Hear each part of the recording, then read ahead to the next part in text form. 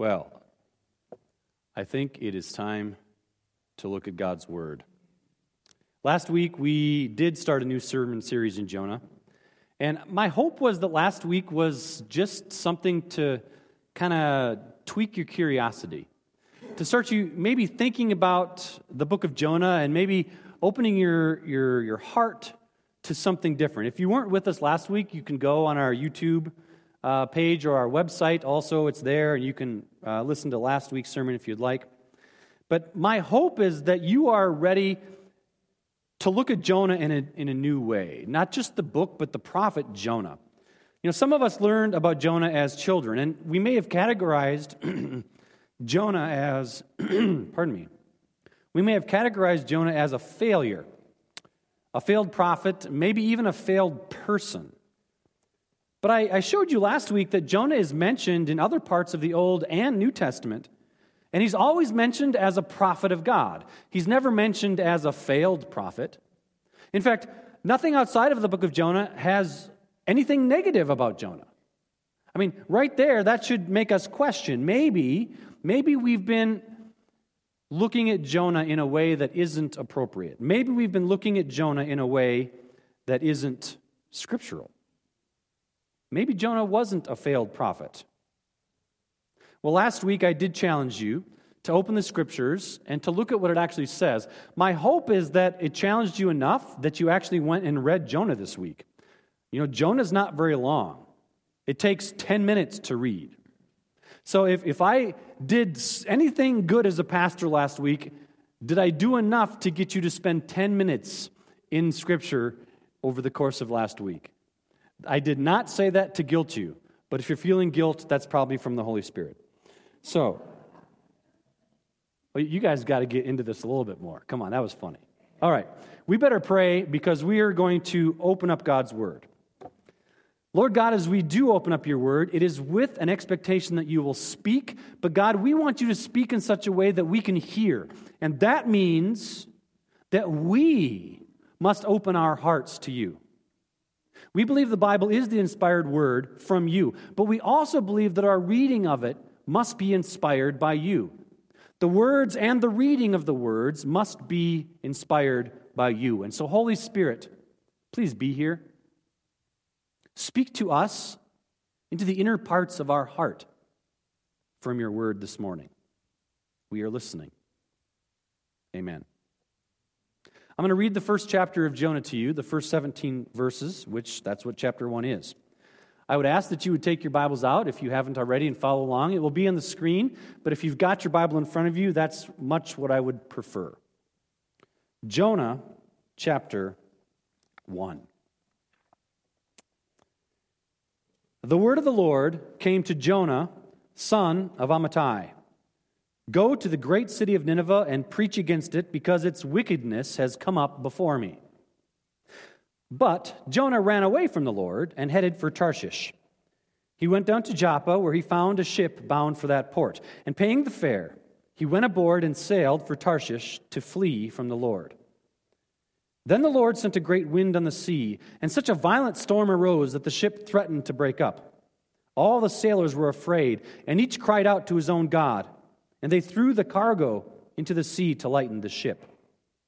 But Jonah had gone below deck, where he lay down and fell into a deep sleep. The captain went to him and said, "How can you sleep? Get up and call on your God. Maybe he will take notice of us, and we will not perish."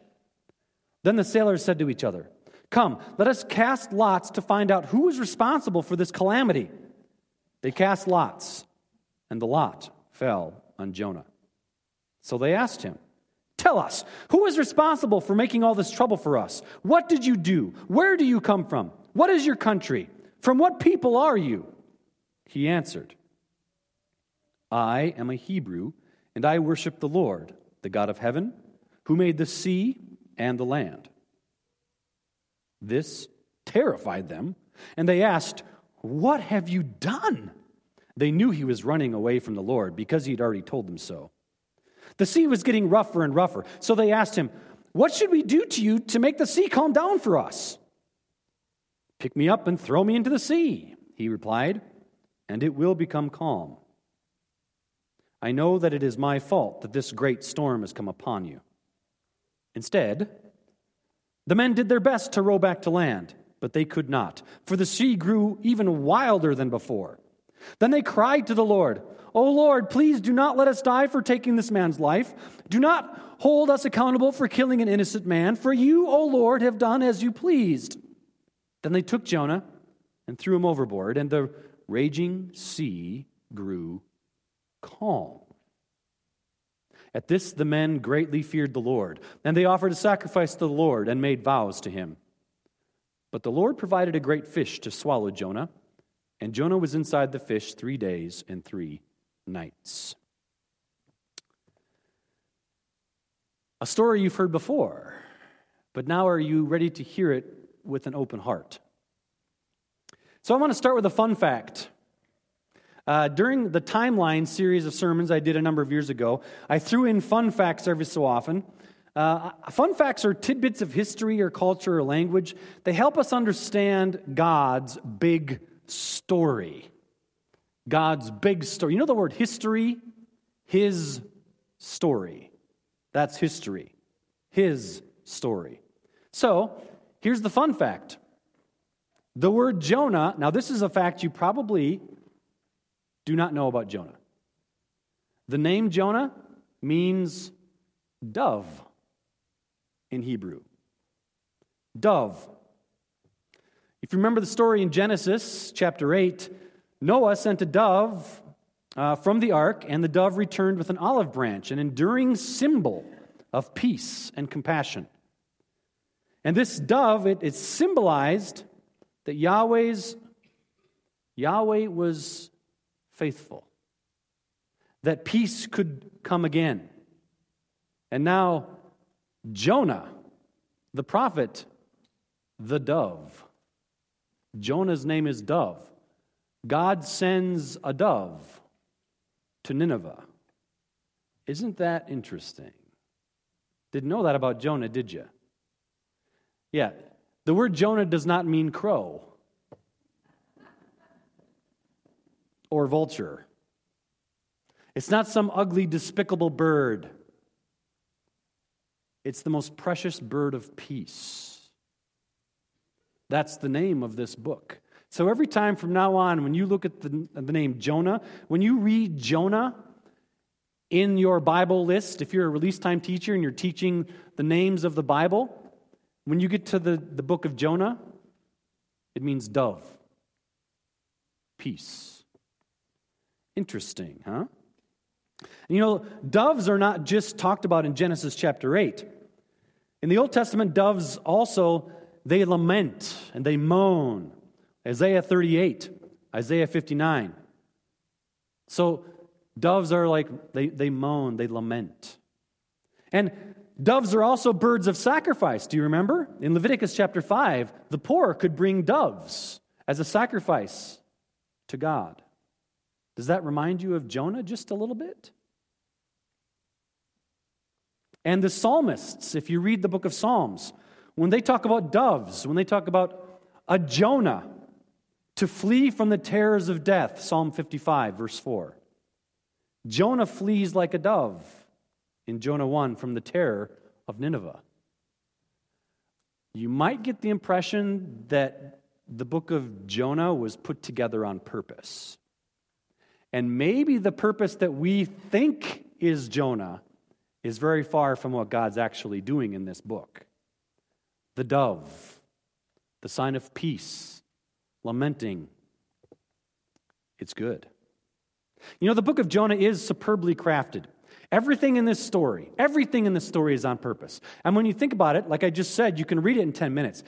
The story, the enduring story of Jonah that has gone through millennia can be read in 10 minutes.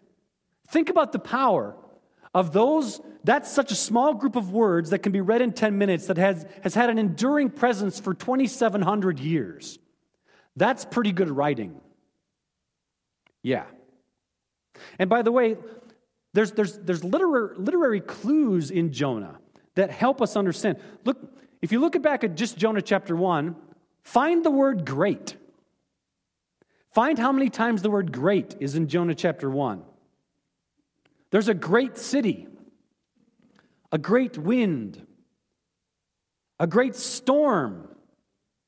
Oh, and the sailors experienced great fear of the Lord. The great fish. You might get the impression that the story of Jonah is about great things. And it is. Very, very great things. Everything in Jonah is supersized.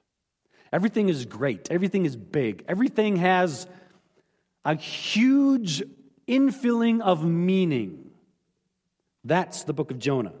And there's details in Jonah that pull us into the story. Just fascinating things like, look at verse 3. It says that after Jonah paid the fare.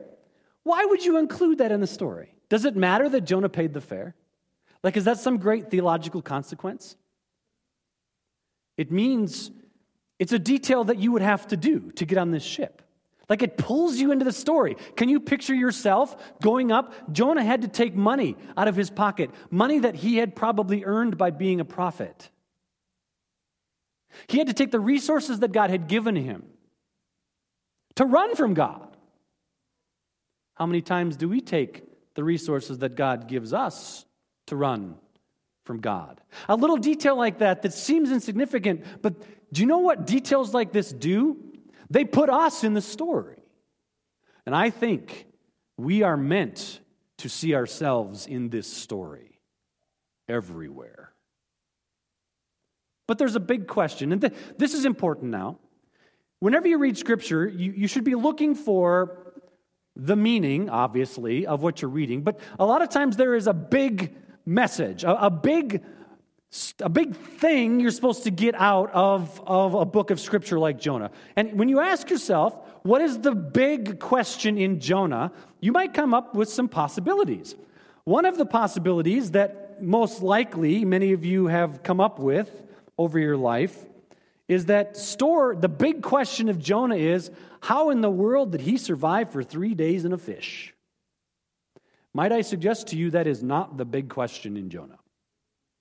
It's the question most people think about. It's the question most people talk about. And if someone were to ask you before I started this Jonah series, what do you know about Jonah? What's the first thing you would say? As if that's the biggest thing. Why in the world do we think that the first thing we should say about Jonah is that he was swallowed by a fish? Might it be we've completely missed the point? The biggest thing about Jonah is not that he was swallowed by a fish. It's actually one of the smaller details in the story. It's kind of mentioned as an afterthought in chapter 1. Why do we say things like that? And, when we say the book of Jonah and all you think about is a fish, I think there's more to think about. In fact, I don't even think that's the big question. Well, maybe there's another big question that we should ponder about Jonah. Maybe the big question of Jonah is, does Jonah give us an example for how not to follow God? Now, a lot of us, that's like, we understand that the big fish is not the biggest thing, but then the next thing we say is, Jonah shows us how not to follow God. As I have been saying last week and again this week, I'm pounding it again this week. I think that's wrong. I think for us to say, as we read from Jonah, that when we think of Jonah as, if you think, well, it's not about the fish, but Jonah just shows us the wrong thing to do. I think that's incorrect. Now, did Jonah do everything perfectly? That's not what I said. But the big issue of Jonah, the book of Jonah, is not that he's a bad example. See, sometimes I think when we teach Jonah in Sunday school or release time, I think we just say, and let me show you what a bad example of a follower of God is. His name is Jonah. Again, I don't think that's right. So, unfortunately, that perspective of Jonah has been reinforced over and over and over again in the church. So my daughter Gabrielle, who just stepped out for a moment, challenged me to do something in this sermon, so I'm going to do it. This is about 2 minutes. Dave, would you do that? She's in the nursery. When I was a boy, I went to church back home in Arizona. And that is where I heard the tale of a man whose name was Jonah. Now, Jonah was a prophet, but that's not why he's remembered. We tell the tale, 'cause in a whale he nearly was dismembered.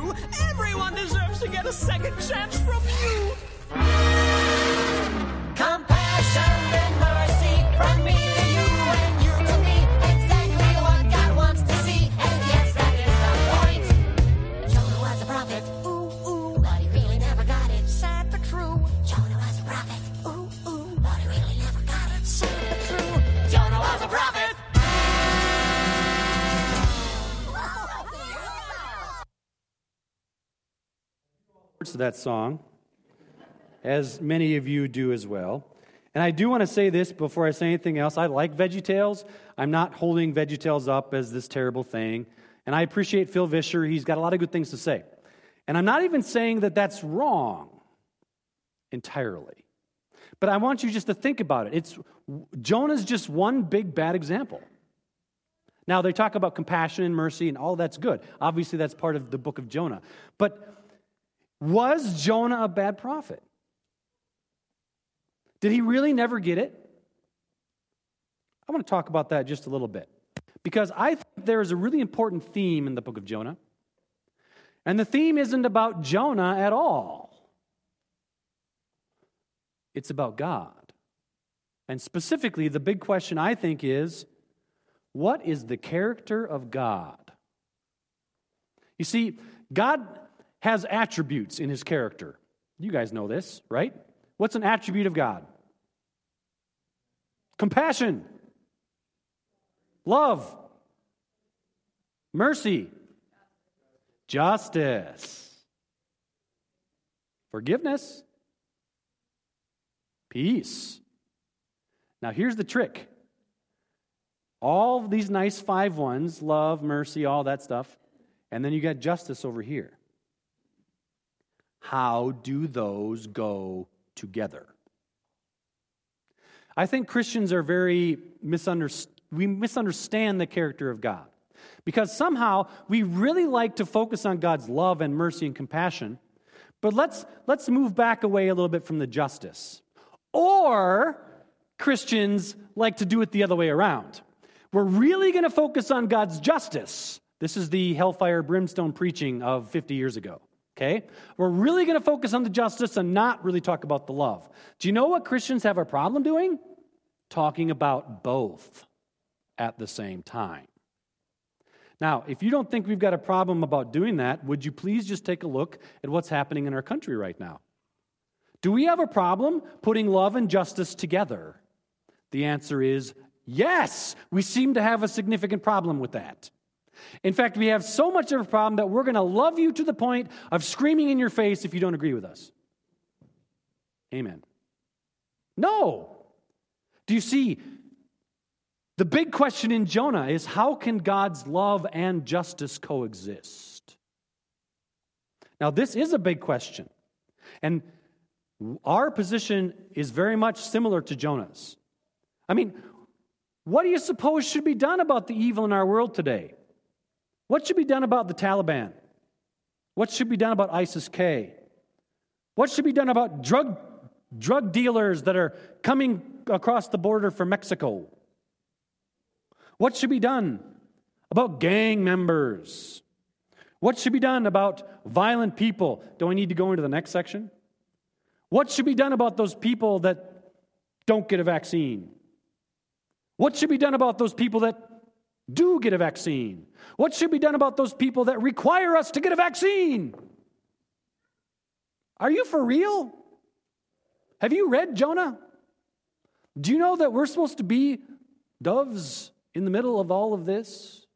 Do you know that? Well, I'm kind of thinking we don't. I'm kind of thinking we don't. After all, what should be done with all those evil people? Let's lock them up in jail. Make sure they can't get across the border. Let's blow them up with a drone strike. Praise God.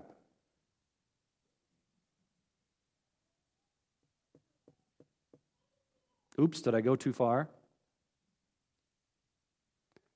Are we reading Scripture or not? Are we trying to understand God or not?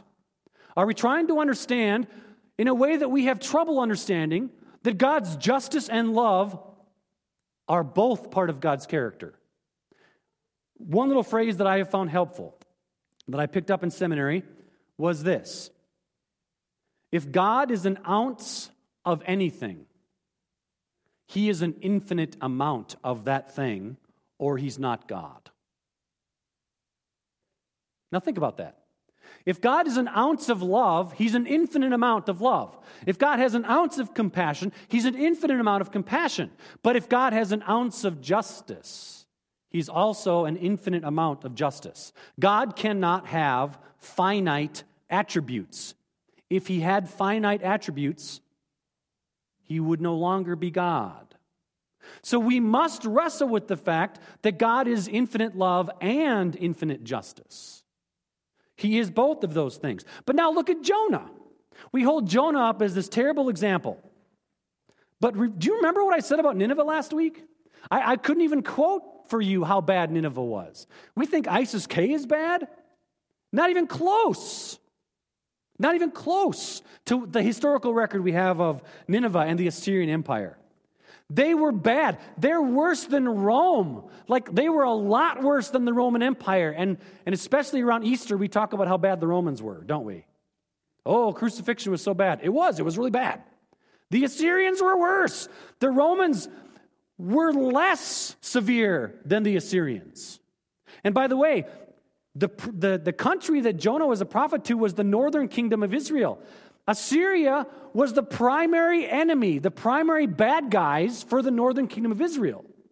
Do you know that only a couple decades after Jonah, Nineveh, Assyria, destroyed the northern kingdom? Timeline small group. What was the year that the Assyrians destroyed? I told you there's only 2 dates you got to remember. The year, what? False, good guess. 722. 722 BC. 722 BC is when the Assyrians destroyed the northern kingdom. Close. 586 is the southern kingdom. So, 722. Jonah preached in like the 750s and 60s. Like 3 decades later, his country was destroyed by this group. They were bad. If you were Jonah, what would you have thought about God directing you to preach a message of repentance to a group of people that were so heinous, so awful. A group of people that was literally on the doorstep of destroying your country. What would you have done? Oh, but it's worse than that. It's worse than that. We're quick to judge Jonah for not going to do what God called him to do. But look at what God called him to do. Preach a message of warning to the worst group of people that has ever lived on the face of the earth. A group of people that were directly threatening his homeland. And so, we sometimes skip over this really simple question. Why did Jonah run? And sometimes we try to explain Jonah away. Maybe he ran because he was afraid the Ninevites were going to kill him. Jonah wasn't afraid of dying. He told the sailors, I'm the cause, chuck me over. He wasn't afraid of dying. Not at all. So why did Jonah run away from God's call? Why did he go in the opposite direction from Nineveh to Tarshish? And of course, most of you know, Tarshish was as far away as you could go. It's like the end of the earth. Tarshish is like the tip of Spain. And remember, Jonah was in Israel. So it's like that was the farthest you could go on a ship. It's like that plane, the longest plane ticket you can get today is like 27 hours or something in a plane. He got that ticket. Like the farthest ticket you could go in the opposite direction. Why? It wasn't because he was scared. It's because he disagreed with God. Now, we automatically assume that Jonah disagreeing with God was sinful. I'm not convinced it was. It's difficult for us to think about God without thinking about Jesus. Us. Everything we look at in Scripture is colored by Jesus, and it should be.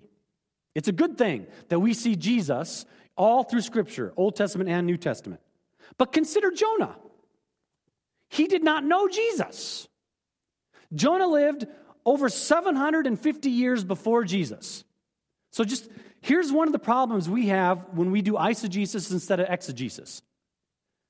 Imagine if you didn't know anything about Jesus, what you would think about this situation. Even greater than that, Jonah, the entire Old Testament hadn't even been written when Jonah was around. Like all of the later prophets hadn't been written yet. So we think about how great Malachi is and how Malachi said, love your neighbor and do all this kind of. That's after Jonah, 200 years. So think about what Jonah knew when God presented him with this information. When God said, go to the Ninevites. Tell them that they're going to be judged and offer them repentance. Think about what came before Jonah. Let me help you. If I had my timeline out, I would do that. But think about what came before Jonah. God told the Israelites, go into Canaan, the land of Canaan, and kill everybody there because I'm giving you the land. Okay. And then, after they came into the land, there was still some people groups there, and there were still problems. And God said, I will raise up for you judges that will rescue you from these people, these pagans that are around you. Now, you remember what a judge looks like? Let me show you what a judge looks like. Okay, that's a judge. Okay, that's what we think of when we see a judge. That is not a biblical judge. I told you this in the timeline. Let me show you what a biblical judge looks like. That's a biblical judge. Okay? The biblical judges were Conan the Barbarian. That blood is the blood of the pagan nations around them. Oh, you remember David, wrote Psalm 23, the Lord is my shepherd. Do you remember him? Oh, isn't that nice? One of the bloodiest kings ever. So bloody that God said, I'm not going to let you build my temple even though I love you because there's so much blood on your hands. Right? Jonah is a prophet just a little bit after David. Jonah is a prophet to the northern kingdom, and do you know what the kings did? In fact, Jeroboam II, the king, who was king while Jonah was a prophet, expanded the borders of the northern kingdom back to the way they were at the time of David and Solomon. Do you know how you expand borders in the ancient times? With the sword. Do you understand from Jonah's perspective? I'm trying to get you to see from Jonah's perspective. Look at the pattern he has seen. His entire understanding of how God works was that God allowed and even commanded the Israelites to go in and kill them and take the land. Are you there? Are you pulling yourself out of the glasses that we always wear when we read Scripture and actually looking at this from Jonah's perspective? From Jonah's perspective, the right thing to do would be what? From Jonah's perspective, and when I say the right thing, let me say this again. From Jonah's perspective, what is the godly course of action? Put that picture back up of Conan the Barbarian, would you, Dave? There is the godly course of action. And now, maybe for the first time, putting it all together, the timeline and putting all this together now, I want it to click in place. That should have been God's will according to Jonah.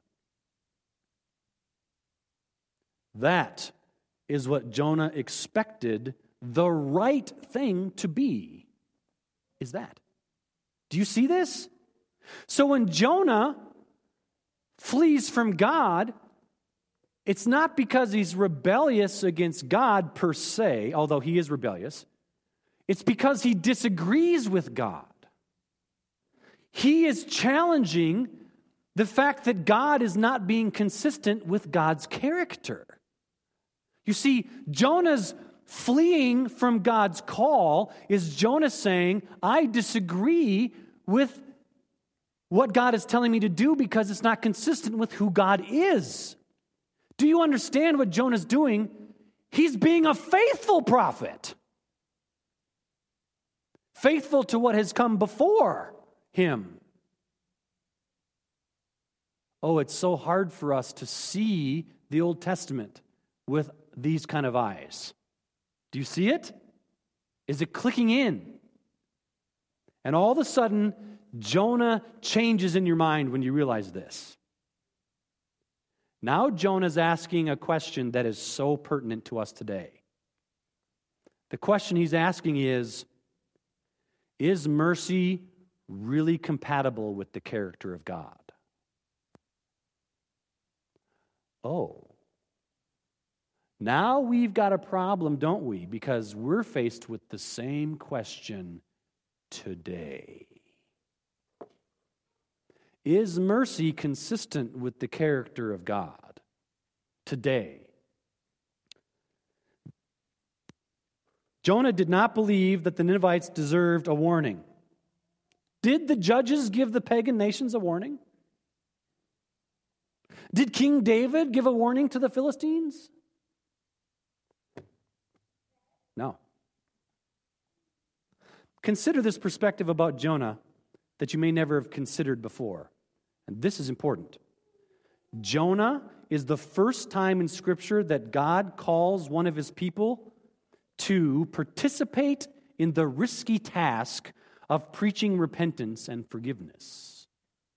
Jonah's the first time. Have you thought about that before? Jonah's the first time that God asked somebody to preach repentance and forgiveness. If you were Jonah, don't you suppose you might question that? Knowing that 1,000 years of Jewish history before you goes the other way. You see, this double-edged theme of God's active mercy towards enemies and the call of God's people to trust God enough to proclaim that mercy. It has its beginnings in Jonah. That's a quote from a commentary, NIVAC commentary. Do you understand repentance and mercy starts with Jonah. Of course, we know our Savior, Jesus Christ, is the one who brought that into completion, isn't it? Things like love your neighbor. Do you remember Jesus said, you have heard it said, an eye for an eye, a tooth for a tooth, but I say to you, right? Jesus sets that straight then. Think about how Jonah was 750 years before that. What if Jonah is a good example of being a prophet, not a bad one? Jonah is making sure that what he is saying is consistent with who God is. Here's the amazing thing about Jonah. He was being introduced to a characteristic of God that he didn't understand yet. Praise God. Our God is a God of mercy. Most prophets of the Old Testament and the New Testament, by the way, are not good examples. You know what's interesting? I just had a pastor talk to me and asked me, and Mark, you put this on the screen a long time ago. You listed the characteristics of somebody who would be considered for a senior pastor. And all of those characteristics are terrible characteristics. And they were a description of the Apostle Peter. And then you list another one, and it was the Apostle Paul. Terrible characteristics. But think about all of the people in the Old Testament. Abraham is a terrible example of how to be faithful to God. By the way, we judge today. I mean, 2 times he told kings, Sarah's not my wife. You can have her for your harem. What? Why did he do that? Because he didn't trust that God would protect him. Look at Moses. He complained repeatedly about the fact that he wasn't going to be a good prophet. Moses. He complained so many times. If you read Exodus 3 and 4, God actually gets angry. I mean, Abraham, Moses. Look at David and Bathsheba. There are very few, if any, like what we would call good examples. Why is that? I mean, even think about Jeremiah.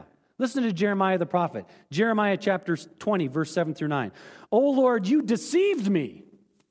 Have you said that to God recently? When's the last time you said to God, "God, you lied to me"? Oh, sacrilegious. I can't say that, right? Is that sacrilegious? The prophet Jonah said, look, this is Jeremiah, the prophet Jeremiah, whom we think is a great prophet. Wrote one of the longest books in the Bible. Super good prophet. Look at what he says to God. You lied to me. You lied to me. And I bought it. Lord, you deceived me and I was deceived. You overpowered me and prevailed. I am ridiculed all day long. Everyone mocks me. Whenever I speak, I cry out, proclaiming violence and destruction. So the word of the Lord has brought me insult and reproach all day long. But if I say I will not mention him or speak any more of his name, his word is in my heart like a fire shut up in my bones. I'm weary of holding it in. Indeed, I cannot. This is the prophet Jeremiah, frustrated that he has to preach, but he starts by saying God deceived him. Oh, what do we do with this? You know what we do in the church today? We ignore passages like that. Let's not talk about that one. Let's not. You see, when Jonah ran from God, we assume it was because Jonah had a moral failure, like he was too weak in his faith. I think that's false. I think Jonah is in a long line of godly people who were bold enough to say, I think you lied to me. Abraham, Moses, David, Jeremiah. How many examples do you need to understand it's okay to be honest with God? Jonah. You know, we come to church, we wear our fancy clothes, we We talk really nice, like everything's wonderful. And then now we get to go on Facebook and portray this wonderful, perfect life. And Instagram, and Snapchat, and Twitter. And I'm probably missing 14 of them, right? We get to just proclaim everything's great with me, right? Everything's wonderful. God is just sweet and everything. Have you ever considered that like 25% of the Psalms are lament Psalms? They're people crying out to God, asking God why He's doing stuff to them. God, why aren't you coming to my defense? God, why aren't you protecting me? God, why have you lied to me? God, this isn't what I signed up for. God, this is too hard. God, are you sure you want me to go talk to those people? They're killers. God, I don't agree with this. Do you know what God, would you just look at Jonah chapter 1 again? Does God say, oh, Jonah, you shouldn't question me? Because this is what we sometimes in the church, we say things like, you shouldn't question God. Don't question God. But look at what God does not do. He does not say to Jonah, you're a really bad prophet. Why don't you just have the faith, Jonah, to follow what I say? Come on, Jonah, get with the program. Do you know what that is? That's us in our thinking, believing that somehow we can be good enough. See, we're a holiness people. We believe that it's possible to live victoriously over sin. But you know how quickly that distorts into thinking, and you should be living victoriously over sin all the time, and if you're not, you're a bad person. Did I just give a mixed message there? No. Look at Jonah. Jonah was upset because God told him to go. Now think about this, and then we're done. What really nasty thing have you gone through lately that caused you to question God? Because I've got one. I've got one right now, and I'm frustrated with God. God, how could you let that happen? Is that you? Because it's me right now. I'm not going to go into it, but just to let you know that this is real. My home church that I grew up in, my whole life, has pulled out of the church of God. And I'm mad about that. You know who I'm mad at? I am upset with the people that instigated this, but you know who I'm actually mad at? I'm mad at God. Why did He let it happen? He had the power to stop it. Where are you? Now let's get real for a second, because I'm tired of playing Christian. You know, playing Christian doesn't work.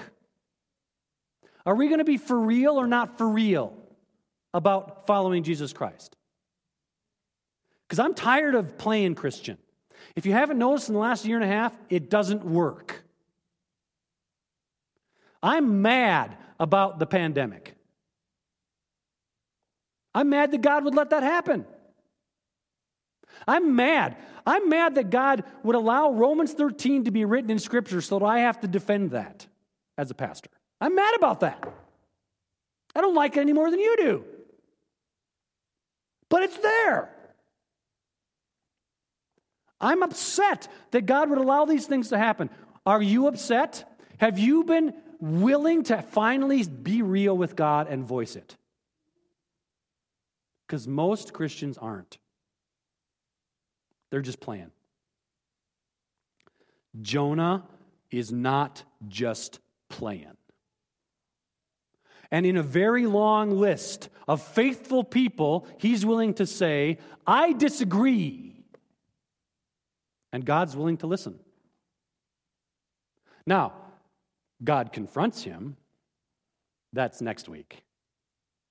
I'm trying to establish today, it's okay to be upset with God.